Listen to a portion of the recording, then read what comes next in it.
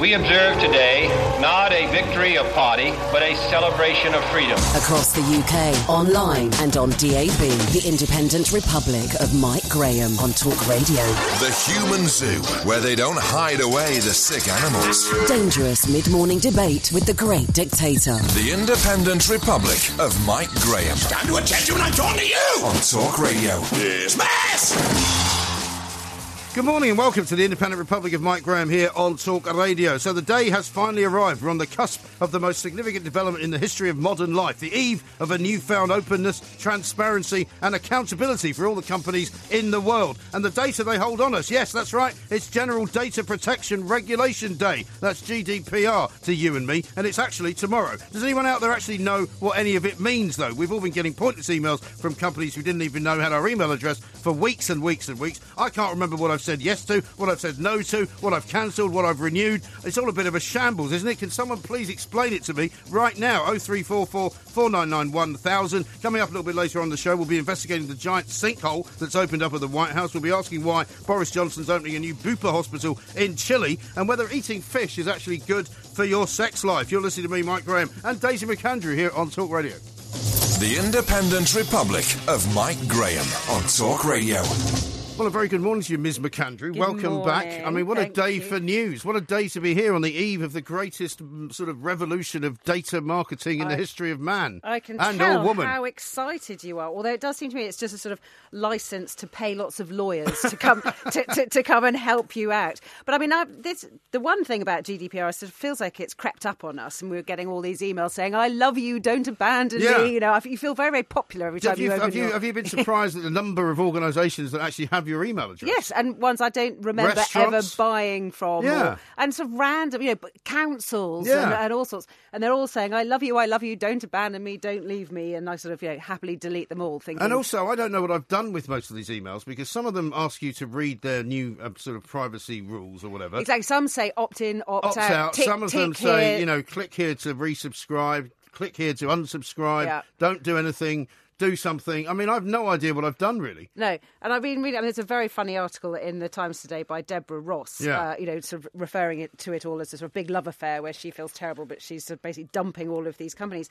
But she says, she tries to sum up what it means, and she says it means companies can no longer send you emails without your permission. And I'm not sure if that's 100% true. I know it also means. I mean, it was debated for years in the EU Parliament, and it's been definitely coming on, May 2018 for 2 years. So companies have had 2 years. Why are they suddenly flooding our inboxes with days to go? And it doesn't seem to me they're going to be exactly. ready. And also, am I not right in saying that this is an EU directive? It's an EU Yeah. piece of legislation which we are having to fulfil because we agreed presumably to do it some time ago. Yes and no, because I know that we have got our own data protection bill that's just gone through Parliament. Ah. So basically I think everybody who signed up to it within the EU had to were allowed to slightly tweak it for the domestic markets. And so our law has gone through Westminster. What, already? Already, So yeah. we've already got better laws than we did have. Yeah. Have we? I'm still confused. Who knows? I Who don't knows? know.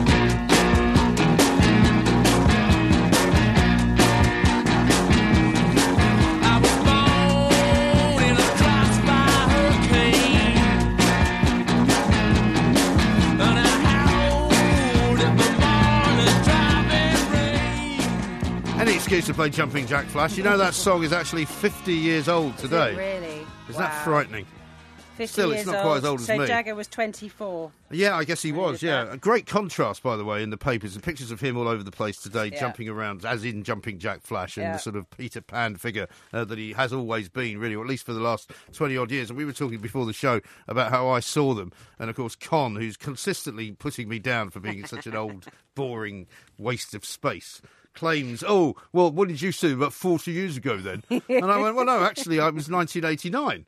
Which turns out to be nearly 30 years ago. Yeah, exactly. Doesn't feel like it, does But, it? that was the Tattoo You tour that they did, Yeah. which would start me up, And they were massive then, obviously. And Wembley, it was old Wembley Stadium, and they had the same kind of setup on the stage where he was just running backwards and forwards. Yeah. And my abiding memory was of Keith Richard and Ronnie Wood. And Keith Richard, and they sounded terrible because, they're famously not very good live. Yeah. And Ronnie Wood kept missing his cues and things, and I kept seeing Keith Richards kept kicking him up the backside, and sort of, because he was one of those, he was relatively new in the band at that point, So it's quite funny. But by contrast, Rod Stewart is in the papers today meeting the Pope. He looks great. And he looks terrific. Yeah, he really does. good. And he's 73 as well. Is he really? Yeah. No, he looks better than Jagger in the fact. I mean, not sort of necessarily leaping about like Jagger does, which is impressive. But he's. I mean, they've all got very young kids. I mean, he's got. Funnily enough, I spent a very lovely day with him and Mike Parry. We flew us up to watch the Celtic Rangers game in Glasgow. I love that, which was remarkable. And the thing that was remarkable about it was you get to see how they are. When they go places, because we literally spent, and everywhere he went, he was mobbed by people, and of course you can imagine at the football as well. Everybody turns around, points, looks, wants a picture, and he was good about it. He was really good about it. Yeah, I mean, there's only at one point where we were having breakfast in this sort of director's room in Celtic Football Club, and somebody came up while he was in the middle of eating. And he just said, "Can you just let me have my breakfast?" Yeah, well, that's fair enough. Well, exactly. That's fair enough. But he's a very charming man, absolutely terrific. And now with everybody wanting selfies, it must get really After wary. a while, you start to get... I mean, the greatest thing was we went shopping because he had to buy his son. He's got 2 young kids. I think the youngest one's only about 7 or 8. Yeah. And his mother had said that he couldn't have this particular pair of trainers. I mean, it was great to see that they have these same It's problems. normal. This guy's worth about 150 million quid, And he was sneaking him into this shop to get him a pair of these Nike Ronaldo trainers, right, which they didn't have. And as I was walking in behind him, I was recognised by somebody who went, "Hey, Mike, how you doing? Where's the other Mike?" I said, "Oh, he's back there in the van." He said, "What are you doing here?" I said, "I'm here with Rod Stewart." He went, "Where's he?" I said, "He's in there." And they hadn't seen Rod Stewart going, and he recognised me, which was quite funny. That. Anyway, let's talk to Helen Smith, who's a personal trainer, who can give us some insight into whether Mick Jagger is a kind of Superman or whether everybody who is 74 could actually do what he does. Helen, a very good morning to you.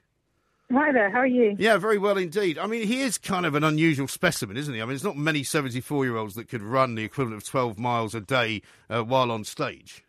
No, definitely not. I think Mick Jagger is certainly one of a kind in more ways than one. Yes. But that's not to say that everybody who is older can't be fit and healthy. I think everybody ought to make the effort to be getting outside and doing daily walks and gentle exercises. Sure. It's even more important when you're older than when you're younger, in a way. But is it a kind of lifestyle that you're in or you're not? You know what I mean? I mean, Jagger's always been pretty healthy. He's always been the guy who, I mean, even during the height of their kind of druggy phase, he was the one that did the fewest drugs, I think, in the band. Yeah, yes. And so he's always been very fit. And so, I mean, if you're somebody, I suppose, who's less active and you get to 60-something, you're not going to... How would you suddenly start becoming active, if you know what I mean? Well, I would certainly say it's never too late.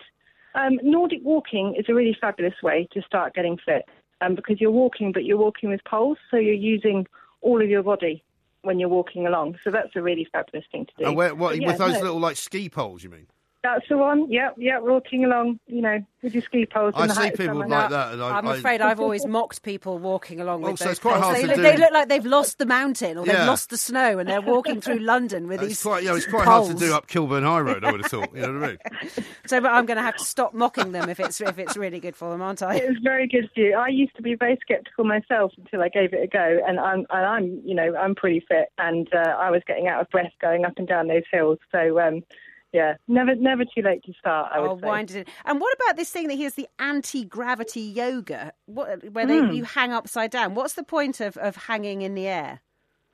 Well, I guess it's a low impact form of exercise. So if you want to think about it in that way, it's actually a pretty good thing to do if you are an older person. I wouldn't necessarily say that most sort of 60, 70-year-olds would want to be hanging upside down. But yeah, I mean, I think, fitness is all about having fun. And you want to find something that you enjoy doing and that is fun. And if hanging upside down off the, length of silk does it for you, then go for it, I would say. And as again, it's said that Jagger exercises, up to 6 days a week. Presumably that's a bit excessive. Well, I mean, I wouldn't say it's excessive. It depends on what you want to term as exercise. I mean, taking a wander down to the shops for half a mile on a daily basis, that's exercise. I think people can sort of categorise exercise into this horrendous category that they feel that they have to force themselves to do 3 times a week. But actually, if you incorporate it into your daily life, so walking, cycling, swimming, even walking around the shops is a good form of exercise. So And yes, I mean, I would say that most people wouldn't do it as much as Jagger, but then most people haven't got the time or the money to be... Well, I was going to say, I mean, exactly. not only is he a very unusual character, but he does have an awful lot of money and not very much to do with it, really. Apart from, I mean, when he does the occasional album, which they don't even do that very much of anymore, they're doing this tour. That's true. But Also, I mean, he's got to keep himself fit for his younger lady, hasn't he? So well, he's got to indeed, think about that as that's well. also the other best way to keep fit, I suppose. But what about finding somebody else to exercise with if you're an older person? Because I mean, you don't walk into a gym at the age of 60 for the first time without getting a few odd looks from people, do you? Well, I mean, you know, it might be a little bit of a scary thing to do, but just joining up with a friend and going for a walk together is a lovely thing to do. And if you're doing exercise within a group of people, it's really sociable. And, you know, as I said, I run Nordic walking, which is a lovely thing to do because everybody gets together, goes for a walk. It's nice and sociable. You're having fun. You're seeing people, and you're exercising without really feeling like it's hard work or anything particularly unpleasant to do. It's rather lovely getting out in the countryside and having a wander along. And do you agree? I read the other day that the whole thing about 10,000 steps, you know, most of our phones and apps and Fitbits and all that I'm stuff check mine now. tell us that we should be aiming for 10,000 steps. But actually, I saw a thing the other day that said that's wrong. And actually, 10,000 slow steps makes very little difference to your fitness level. And you're much better off doing sort of 3 short bursts of 10 minutes proper fast walking rather than, you know, because 10,000, you know, ambling around apparently doesn't do much. No, I think the 10,000 steps was a sort of like a marketing campaign. Yes, I saw really. a Japanese it's marketing quite a company, I catchy think sort it of was. thing. Yeah, but no, what you want to do is you want to be getting your heart rate up for short periods of time, and you can do that in whatever way you enjoy. So, yeah, like I said, if you're getting your heart rate up doing a 20-minute circuit class, or taking a really brisk walk up the road, or maybe getting off the bus, stop earlier and walking home, or if you're Mick Jagger, doing it in ways that we can't talk about on the radio. Quite right, yeah. Helen, thank you very much indeed. Helen Smith, personal trainer, with some pretty good advice. And I've got Nicola here who's tweeted, don't mock Nordic walking until you've tried it. That's exactly what I did do. I did mock it without trying it. So you've now created an entire raft of enemies who are out there Nordic walking. It's not even something I see people doing, to be honest. I did a lot. Really? A lot of times, you know, need to think, where's your laminated map and your bobble hat? Right. but I'm going to stop mocking and your that. sandwiches. But you see, I'm constantly mocked for my chosen choice of exercise. Which is what? Which is Zumba, which is a sort of dance class, Oh, which, yeah. according to my kids, is the uncoolest form of exercise there ever was. It's Your kids are always going to say that, It's though. for middle-aged What do they women, know? you know, of a certain age. Well, what blah, do they blah, know? blah. What do they know? They don't have to worry about exercising. They're too young to have to think about it. But I did point out to them the other day that apparently any sort of dance exercise where you're having to think about moves as well as just pounding one foot in front of the other is the only form of exercise that exercises your mind as well as your body. So if you want to stave off dementia, you should be taking dance classes. Okay, there you go. Well, maybe we'll take that up as well. 0344 499 1000.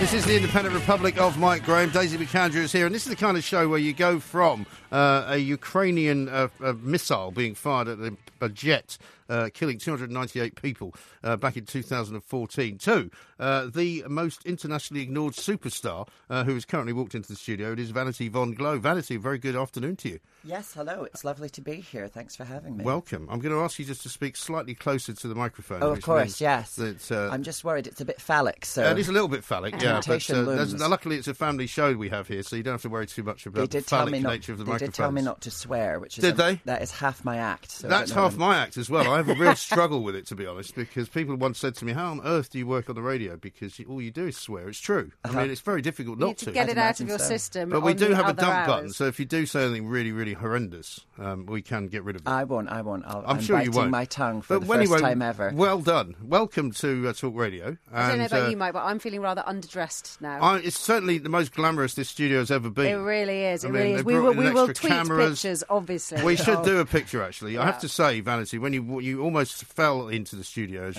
you stumbled through the door there, which would have been quite an entrance had you made it. I know. But anyway, you're looking fabulous. Thank you. If you don't mind me saying so. Tell us about why you call yourself internationally ignored. Oh, do you know? I think so. There's a musical called Hedwig where the character is called an internationally ignored songwriter. I believe. So I must have got it from there, because I Okay. think that as a combination of language, Internationally Ignored Superstar is just too similar. But I didn't consciously do that. I thought it would be amusing. Yes. My persona on stage and in the songs I sing is very grandiose and very self-important. So Yeah.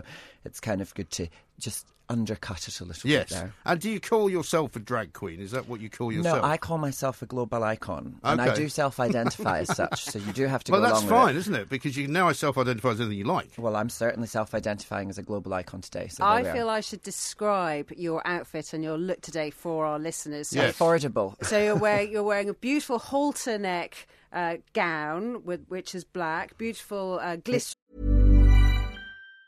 Hi, I'm Daniel, founder of Pretty Litter. Did you know cats tend to hide symptoms of sickness and pain? I learned this the hard way after losing my cat, Gingy. So I created Pretty Litter, a health monitoring litter that helps detect early signs of illness by changing colors, saving you money and potentially your cat's life. Pretty Litter is veterinarian developed, and it's the easiest way to keep tabs on your fur baby's health right at home. Go to prettylitter.com and use code ACAST for 20% off your first order and a free cat toy. Terms and conditions apply. See site for details.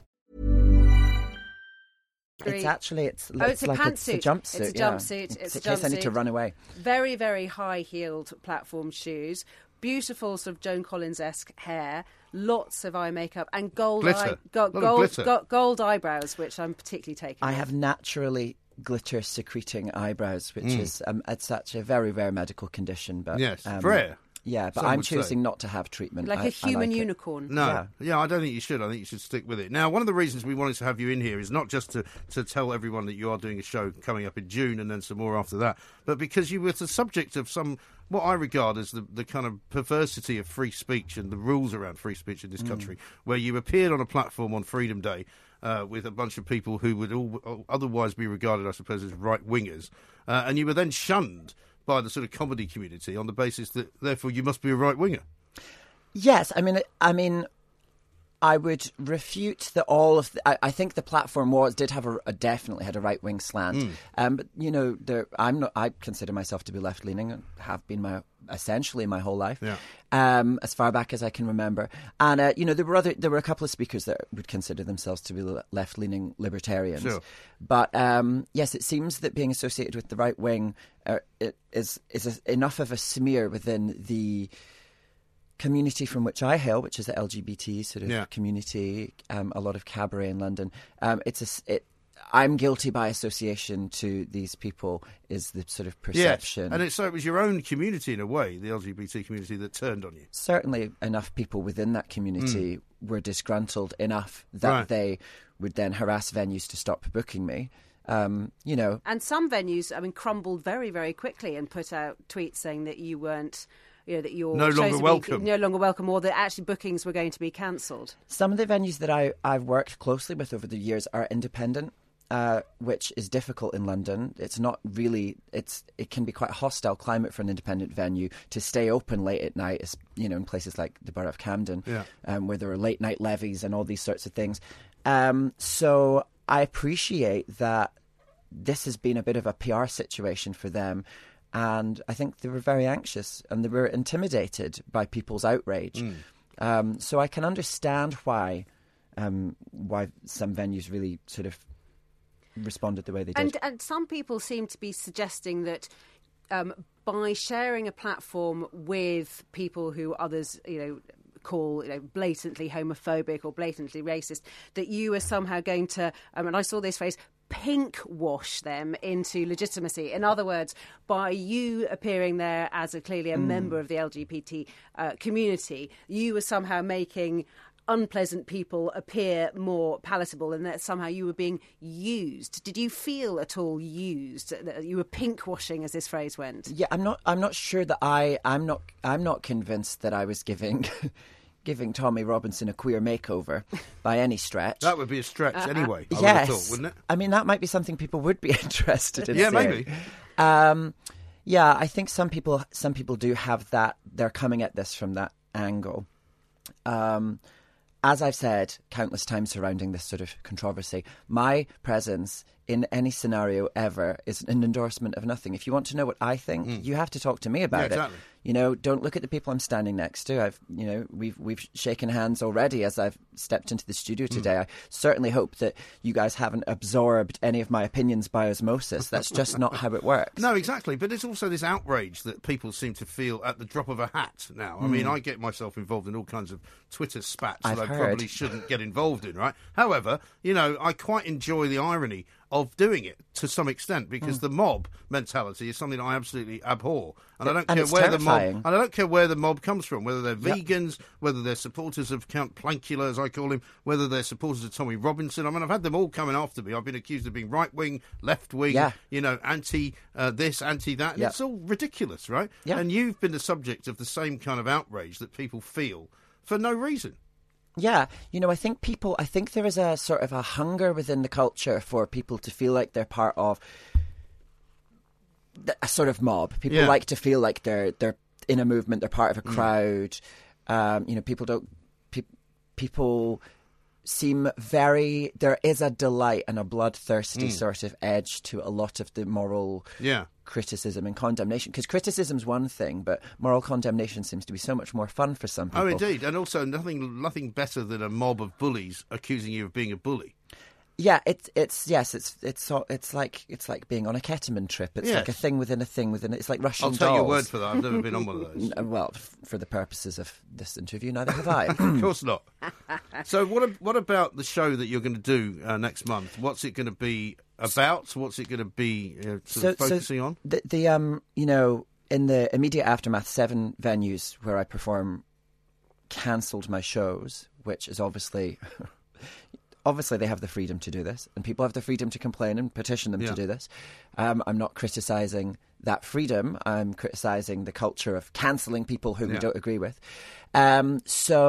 Essentially, across these venues, for the time being, I'm sort of a banned substance. Yes, but in your case, you're not actually banned for what you think. You're banned for something that you did, rather than your actual attitude. I mean, they're not even banning you because they don't like what you say. Well, yeah, because, I sang a Shania Twain song and well, I might ban you for that, to be fair. Am I right in thinking that was one of the problems, that Shania Twain is somehow associated they hate with her at the moment. Trump, which I actually didn't realise, and they were saying that was a message that you were deliberately being provocative by singing Shania Twain. I thought there was an amusing irony to have opened with The Show Must Go On, which is sort of a big bombastic. Here's one for the blokes, because obviously there's a slight. There's probably maybe 2/3 men were there on the Day for Freedom, and then I thought, right, so I've just given them the sort of song they want. Now I'm going to give them Shania Twain that don't impress me much, I was saying that this cancelled culture doesn't impress me much. Then I sang Read All About It, which is by Emily Sandé, which has really a message of tolerance and patience and how we are all in essence the same. So there were some elements in there that I think went over people's head. Maybe I wasn't clear enough in my... Well, they don't want to listen to actually what you have to say or the message, really. They want to have the message already in their head as to what they think you're saying and what they think you're trying to put give over. Exactly. And people have become so suspicious. This is even the lyric in Read All About It. We're all wonderful, wonderful people. How did we all become so fearful? And people are so nervous and unwilling to trust other people's good intentions. So venues have, kind of been thrust into this controversy. They've responded in the way that they feel is best for them. They've got to look out for the well-being of their own teams. And this has been, there's really been a campaign to have me cancelled from these venues. So a night, which I'm doing on June 12th, Comedy Unleashed, they're breaking the ban and they're inviting me to take to the stage. I have no idea what I'm going to do. I'll probably sing something flagrantly provocative. Certainly hope so. Yeah, we'll see. And this is a night. Comedy Unleashed is a night which I hadn't heard of before, but they're really about, if something's funny, let's let the audience decide. Let's not be too censorious. So I think they've got a Brexit voting comedian on to really shake things up. I'll be there. There's not many of them. I can't imagine there are. No. And then a couple of days after the ban has been broken, I'm doing my own solo show at the Underworld in Camden, it's going to be called Lady Liberty, which I'm sure will frustrate some people. And that's going to be a show for me to reflect on and underline all of this, but in an amusing way, and possibly with naked cartwheels. By you? Yes, by me. Or others? Me or supporting cast anyone. We might have a collective cartwheeling. Are you offering, Mike? I'm not very good at cartwheels. I can do other things. And Vanity, do you lip sync or do you sing? I sing live and play piano. Because I mean, normally the sort of great tradition of lip syncing, isn't it? But you do the full singing. Yes, I do. I sing. I work with musicians. It's really a live music show. Yeah. The drag element is sort of incidental. This is a tool for the persona, and you know, I mean, lip syncing is fabulous. Like, so many of my creative friends are amazing lip syncers, and they really get to have fun with adopting all of these personas through the lip sync. But I really, really like the sound of my own voice, so I sing. And I know that you're being very polite about the clubs that have cancelled you, but in the heat of it, when it was happening, it must have been scary that you didn't know what turn your life was going to be taking next, having everyone pulling the rug from under your feet. Yeah, I mean, in these situations, I mean, this is the first time something like this has happened. I feel like there are a lot of people who don't live as public a life as a performer does, who, if something like this happened to them, would feel enormously isolated and very lonely. But despite this tumultuousness, I haven't felt alone. I felt quite supported by people reaching out, because, you know, people care about the performers they support, and so there's been a lot of that as well. And some of that from these venues that feel they've had their hands tied have reached out and on a personal level, where they've been unable to support me professionally, they're still prepared to support me personally. That is something. Because that's what it's about. Sure. This, of course, is the bit of the show where we talk about sex, even though it is only 10 to 1 in the afternoon, but we'll do it in a very nice and genteel manner. My favourite story in all of today's newspapers. Well, the story basically is that the more fish you eat, the more sex you have. Isn't that right? Yes, but apparently the academics who've done the research, and it is proper research, as we'll hear, set about the research thinking that it was going to prove the opposite. I mean, we were talking about echo chambers and only listening to people who agree with your view. And of course, what was brilliant about this is they had one theory and then completely turned their own theory on its back by doing the research and finding that apparently, so they thought the more fish you ate, the less likely you were to have babies. Right. And then they discovered that it was the other way around. Fascinating. Well, let's talk to Audrey Gaskins, who is the lead researcher from the Harvard School of Public Health in Boston. Audrey, very good afternoon to you. Welcome. Hi, thank you for having me. Thank you very much indeed for joining us. Now, the study's been published in the Journal of Clinical Endocrinology and Metabolism. You were apparently trying to work out whether or not eating fish was an impediment to fertility, but you found the opposite. Is that right? Yeah, exactly. We were interested particularly in this group of couples because they had presumed exposure to persistent chemicals in their seafood. And so we were studying fish mostly as a potential vehicle for environmental toxicants, but then ended up finding, like you said, quite the opposite, that fish was beneficial, even above and beyond concerns about, any sort of contamination. And Audrey, is this sort of connected to the old theory about, oysters being an aphrodisiac? Is that part of the same sort of theory? Possibly.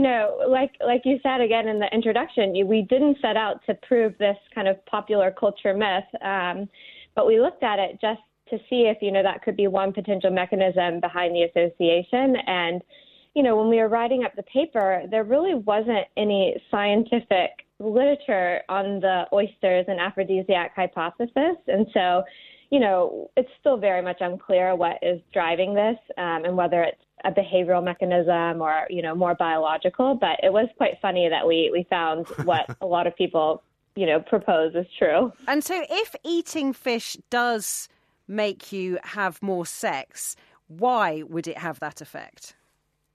We're not sure. There's kind of two mechanisms that might be at play. One that's more biological, having to do with kind of the health benefits of fish, possibly their content of zinc and other minerals. But it could also be that when couples have a fish meal together, it's, a nicer meal, and, that could behaviorally lead to more time together. It's a sort of healthier option as well. And maybe when you eat fish, you feel less bloated, for want of a better word. I mean, because sometimes you go out for dinner and you don't actually feel like doing anything else other than lying down, not in a sexual way. Do you know what I mean? Yeah, it's possible. Yeah. So what about your toxicology study about the whole mercury thing? I mean, basically, are you saying that you think that that's not a big problem? That we hear all the time now about plastic inside fish, that, you know, every fish that you eat is somehow, you know, has been polluted by the plastics floating around in the ocean. Are we safe to eat fish free from mercury? Right. So most of the fish, at least that we consume in the United States, is actually very low in mercury, things like shrimp and salmon. Yeah. And so, you know, on a whole, for the average American, you know, their risk of consuming a fair amount of mercury from fish is pretty low. And on a whole, you know, people aren't consuming that much fish. So I think, you know, some of the fears about consuming fish because of mercury is a little bit misguided, although, of course, we don't recommend women to eat the more predatory fish like tilefish and swordfish and shark and things that, you know, are higher up on the food chain and more likely to have not only higher concentrations of mercury, but other persistent chemicals. Great stuff. Listen, Audrey, we've got to leave it there. Sorry, we've run out of time, I'm afraid. Audrey Gaskins there, who did the study. Swordfish. Now, there's something I haven't had in a long time. I used to get a lot of swordfish. So there you go. Eat fish, get more sex. There we are. And here's Jamie Oh, East. is that the rule? That's the rule. Not a rule, no, just a recommendation. Fine. Okay, I'm all for that. It's a scientific theory that's been proved. Good. Yeah, apparently people who eat more fish have more sex. Do they? Yeah. Which maybe is why that restaurant's got that stupid name, Sexy Fish. Oh, yes. good point. Pilchards for dinner, then. Perfect. Tin pilchards in tomato sauce. Yeah. Bound to be a winner. Yeah. Straight You out and the tin. Mrs. East. Smother myself in. Yeah, there you go. Across the UK, online and on DAB, the Independent Republic of Mike Graham on Talk Radio. If you enjoyed that, be sure to catch the whole show 10 to 1, Monday to Friday on Talk Radio, via DAB, online, or via the Talk Radio app. If you have an opinion on the stories we cover, we'd love to hear from you. Call us 0344 499 1000 or tweet at Talk Radio during the show to have your say. The Independent Republic of Mike Graham on Talk Radio.